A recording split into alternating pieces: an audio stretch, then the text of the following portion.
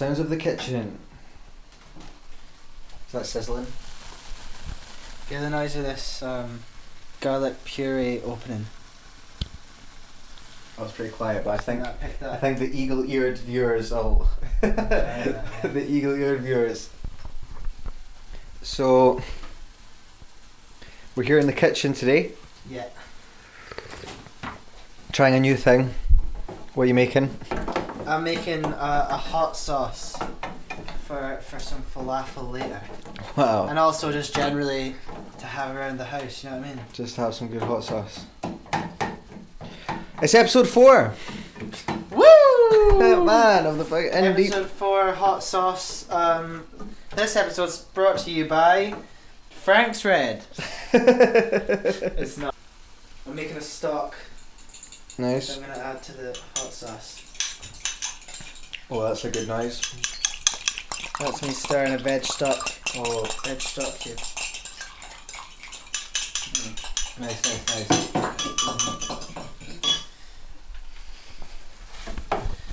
Welcome to the Poetry at ND podcast. Nice. Look at that. This is episode 4. It starts off with "You're Beautiful" by Jack McMillan. Oh, does it? Yeah. Nice. What do you think about that? Have you got any words? Any? Well, initially I thought you were just calling me beautiful whilst I was doing this, and then I made sense of the sentence and was like, oh well, you know, still good. Have you got anything to add about your poem? That's like a Any cover. words? Insights? That's like a cover of a Simon Artemis poem. Oh yeah. Yeah. Nice. That's it. What's the Simon Artemis poem called?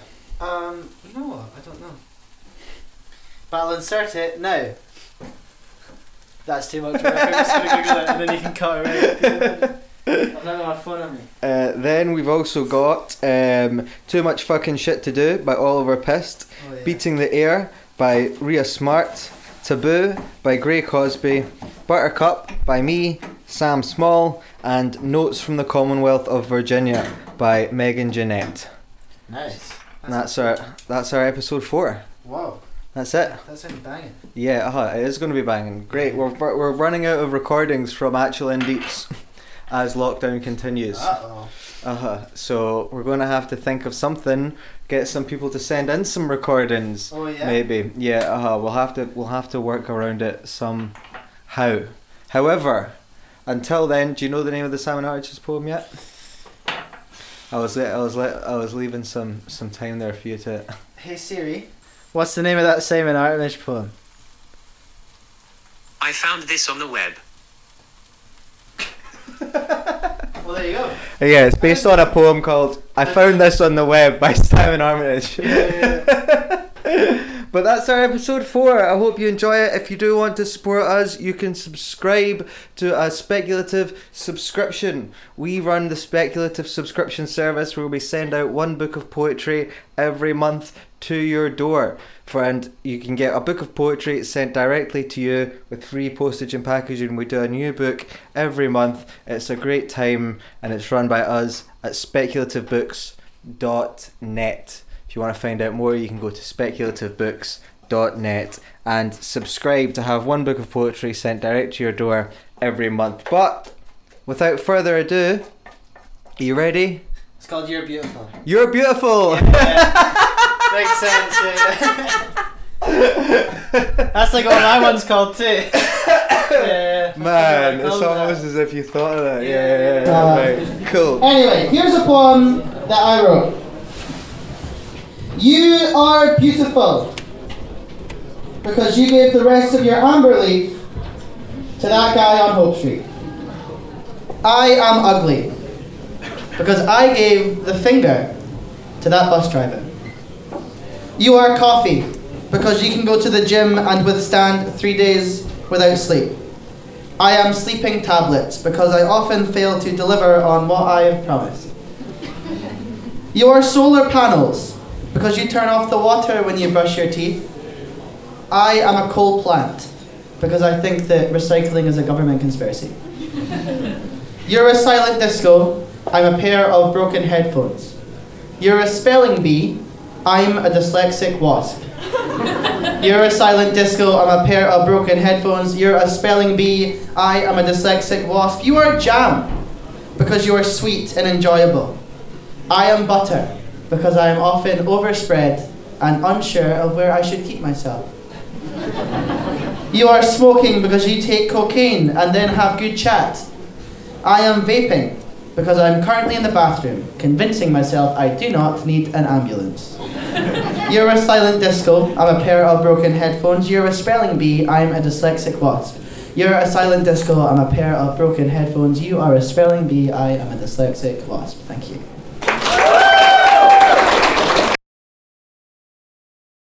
Rattle through one. Okay, because it's the same damn problems old and new. There's too much fucking shit to do. A break for you's long overdue. There's too much fucking shit to do. At work, a promotion to pursue. There's too much fucking shit to do. There's no time for illness like the flu. There's too much fucking shit to do. So now's your field of view. There's too much fucking shit to do. The mounting debt's tormenting you. There's too much fucking shit to do. Swallow chunks, no time to chew. There's too much fucking shit to do. Hold in that fart, don't follow through. There's too much fucking shit to do. Fast food's fine, no cordon bleu. There's too much fucking shit to do. I'll get around to keep fit and train kung fu. There's too much fucking shit to do. I'll make an appointment and finish that tattoo. There's too much fucking shit to do. There's half-drawn art all over you. There's too much fucking shit to do. It's like a panda in the zoo. He's got fucking shit to do. His species will die unless they screw, but he's got fucking shit to do, like sit on his arse and chew bamboo. Too much fucking shit to do.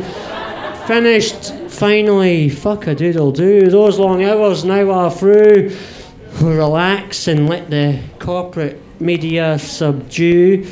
From the web of lies you can't unglue. It's all reality TV and celebrities selling shampoo. News show propaganda that's simply not true. Advertising jingles that brainwashed you. UWE don't spell sheep, it spells you. Your role in life you misconstrue. Your whole life you've just sauntered through. Obsequious as they control you, and you don't have a fucking clue. You have too much shit to do. Too busy to reflect or put your life into review. As if you were being interviewed by Louis Theroux. Discuss the parts that might be deemed taboo, but then all of a sudden and out of the blue your coronary arteries clog up like glue, like a fatal action that you can't undo that overloads your CPU, and there's no one around to come and help you because they've got too much shit to do, and now you're up shit creek with no paddle and no canoe. And your final thought as you bid the world adieu. No more fucking shit to do.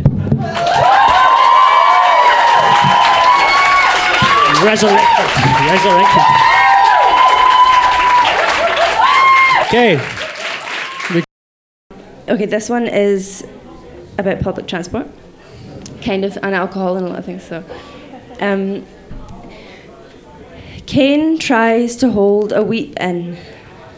Ready to release a hot flush of tears presses to his skin. And on the top deck, each creak up above unhinges all that was stable in his head. The pain gnaws through him, a cause unknown to him. And he can hardly breathe now. His torso quivers, rattling its cage. He can hardly see now, a deep stab at the top of every breath he takes. And on this bus, he looks slightly off as a member of the public. Among many side glances, a woman with pity on her face thinks to ask this man Cain if he is okay, but she ought not to be rude. Besides, it's not her place. So she looks down, her eyes clawed to the ground, nodding his tears were suspicious anyway. I'm just trying to keep myself safe. And in prayer for a disaster that everyone can see, just a noticing of feeling, Cain's green eyes to test the windows and the armrests for the gift of a head rested on them. 'Cause he longs for a touch, but there are none tender to submit to, no one. No trusting him without sickly tight talk first, and that small talk pales in comparison to his heart. And so Cain's plea is met by shrugs and shuffling of feet. And with our suits ironed, and our hair straightened, and our lips tightened, the humane to Cain is so silent. But it's Friday, and Glasgow's sluggish orgy awaits, where wounds are treated with acidic taste, and blue eyes blacken, and all eyes sway. But at least we will all look Cain straight in his face. So just have one, oh sorry, not finished yet. So just have one drink, mate. What else are you gonna do? This is how the country bonds, this is how we open our mouths. But see, Cain shouldn't drink. No, he really cannot drink. But it's recommended he socialise. And his mates know he'll get through this till it's a mere twitch in his eye. They know his mind is best kept disguised, for he is Glaswegian, and his pain is pint-sized.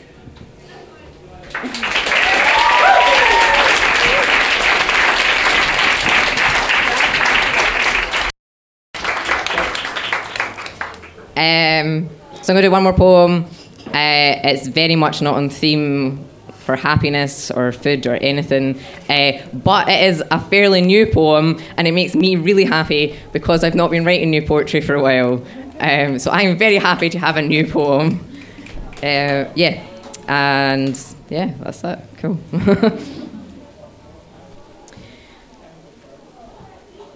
Amanda has binned the excuses. She's scrubbed off the words gross and disgusting because actually she quite likes it. She likes having sex on her period.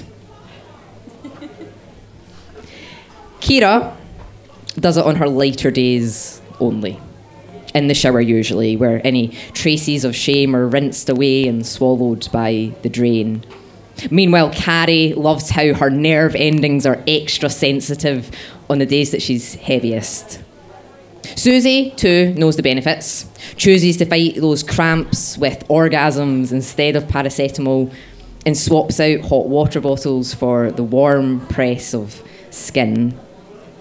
And Audrey, she's been trying to conceive for years, so takes her chances. Dares to hope on that slim risk of pregnancy her teachers warned her about. Scout and her girlfriend now quite like the aftermath.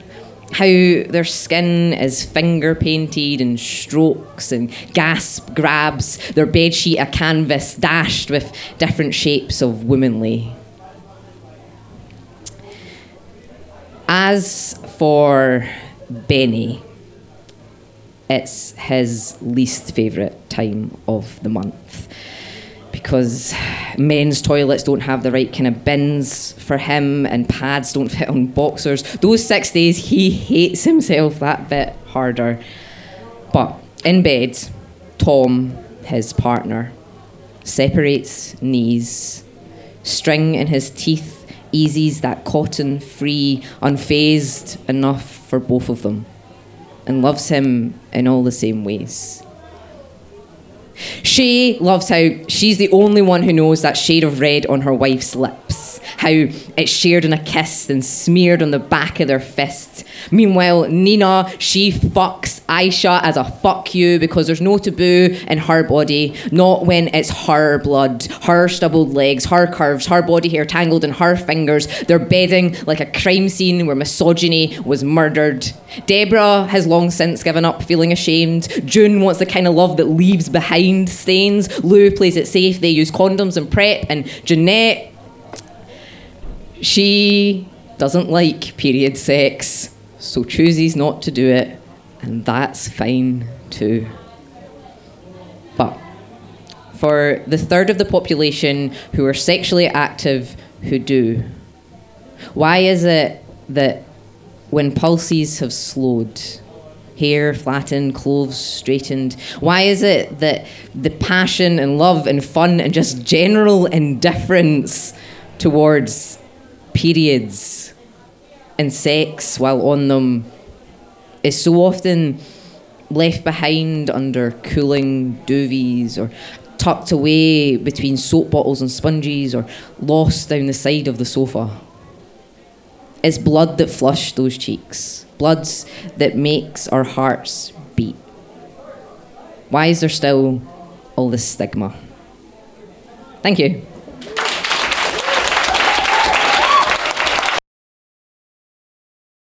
Yeah. Do you want it? Everyone welcome Sam! Thanks.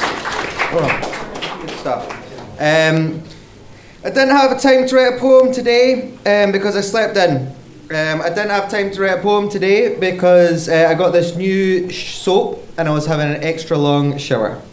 I didn't have time to write a poem today because I smell great. I didn't have time to write a poem today because I was waiting an hour for inspiration, but then none came, and then I waited another 3 hours for inspiration, but it still didn't come. I didn't have time to write a poem today because I was drunk yesterday. I didn't have time to write a poem today because I was hungover this morning. I didn't write a poem because I'm drunk now. I didn't write a poem because I went for a run. I didn't write a poem because I had this really good idea for a poem, and I tried to write it, but it didn't work out, and that put me in a bad mood because I've been saving this idea up for ages.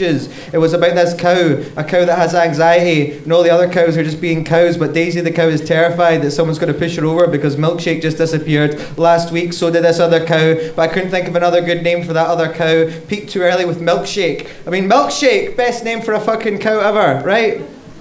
But anyway, the cows keep this. In fact, it doesn't matter because I didn't write the poem. I didn't have time to write a poem today because I've got to do the dishes. I didn't write a poem today because I've got to put a wash on. I didn't write a poem today because I've got to clean the bathroom.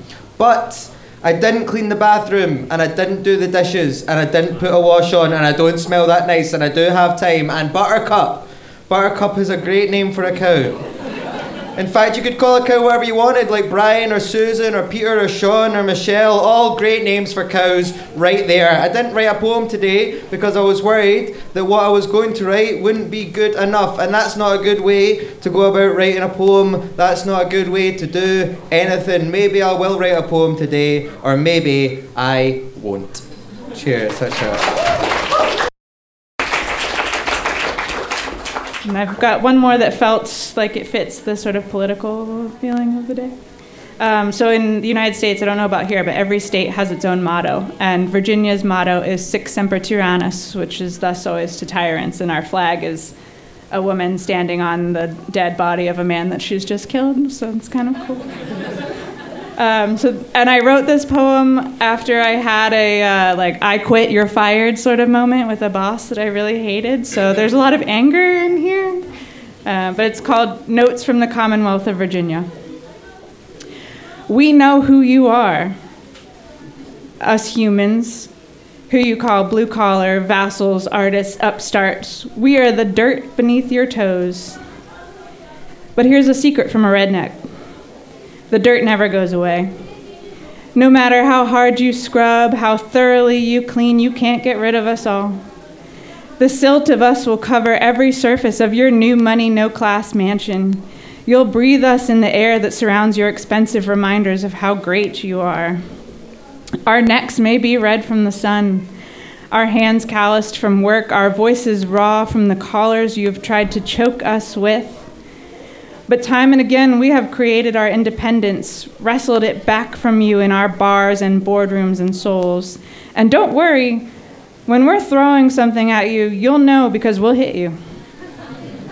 We may be slow to anger, but we never miss. We don't just scorch our earth, we set it aflame, burn daylight.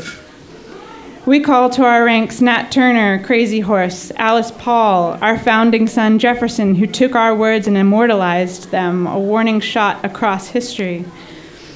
Are you listening? Do you hear us? Do you understand? These are words from a Virginian, Sic Semper Tyrannis. These are words from the world, thus always to tyrants.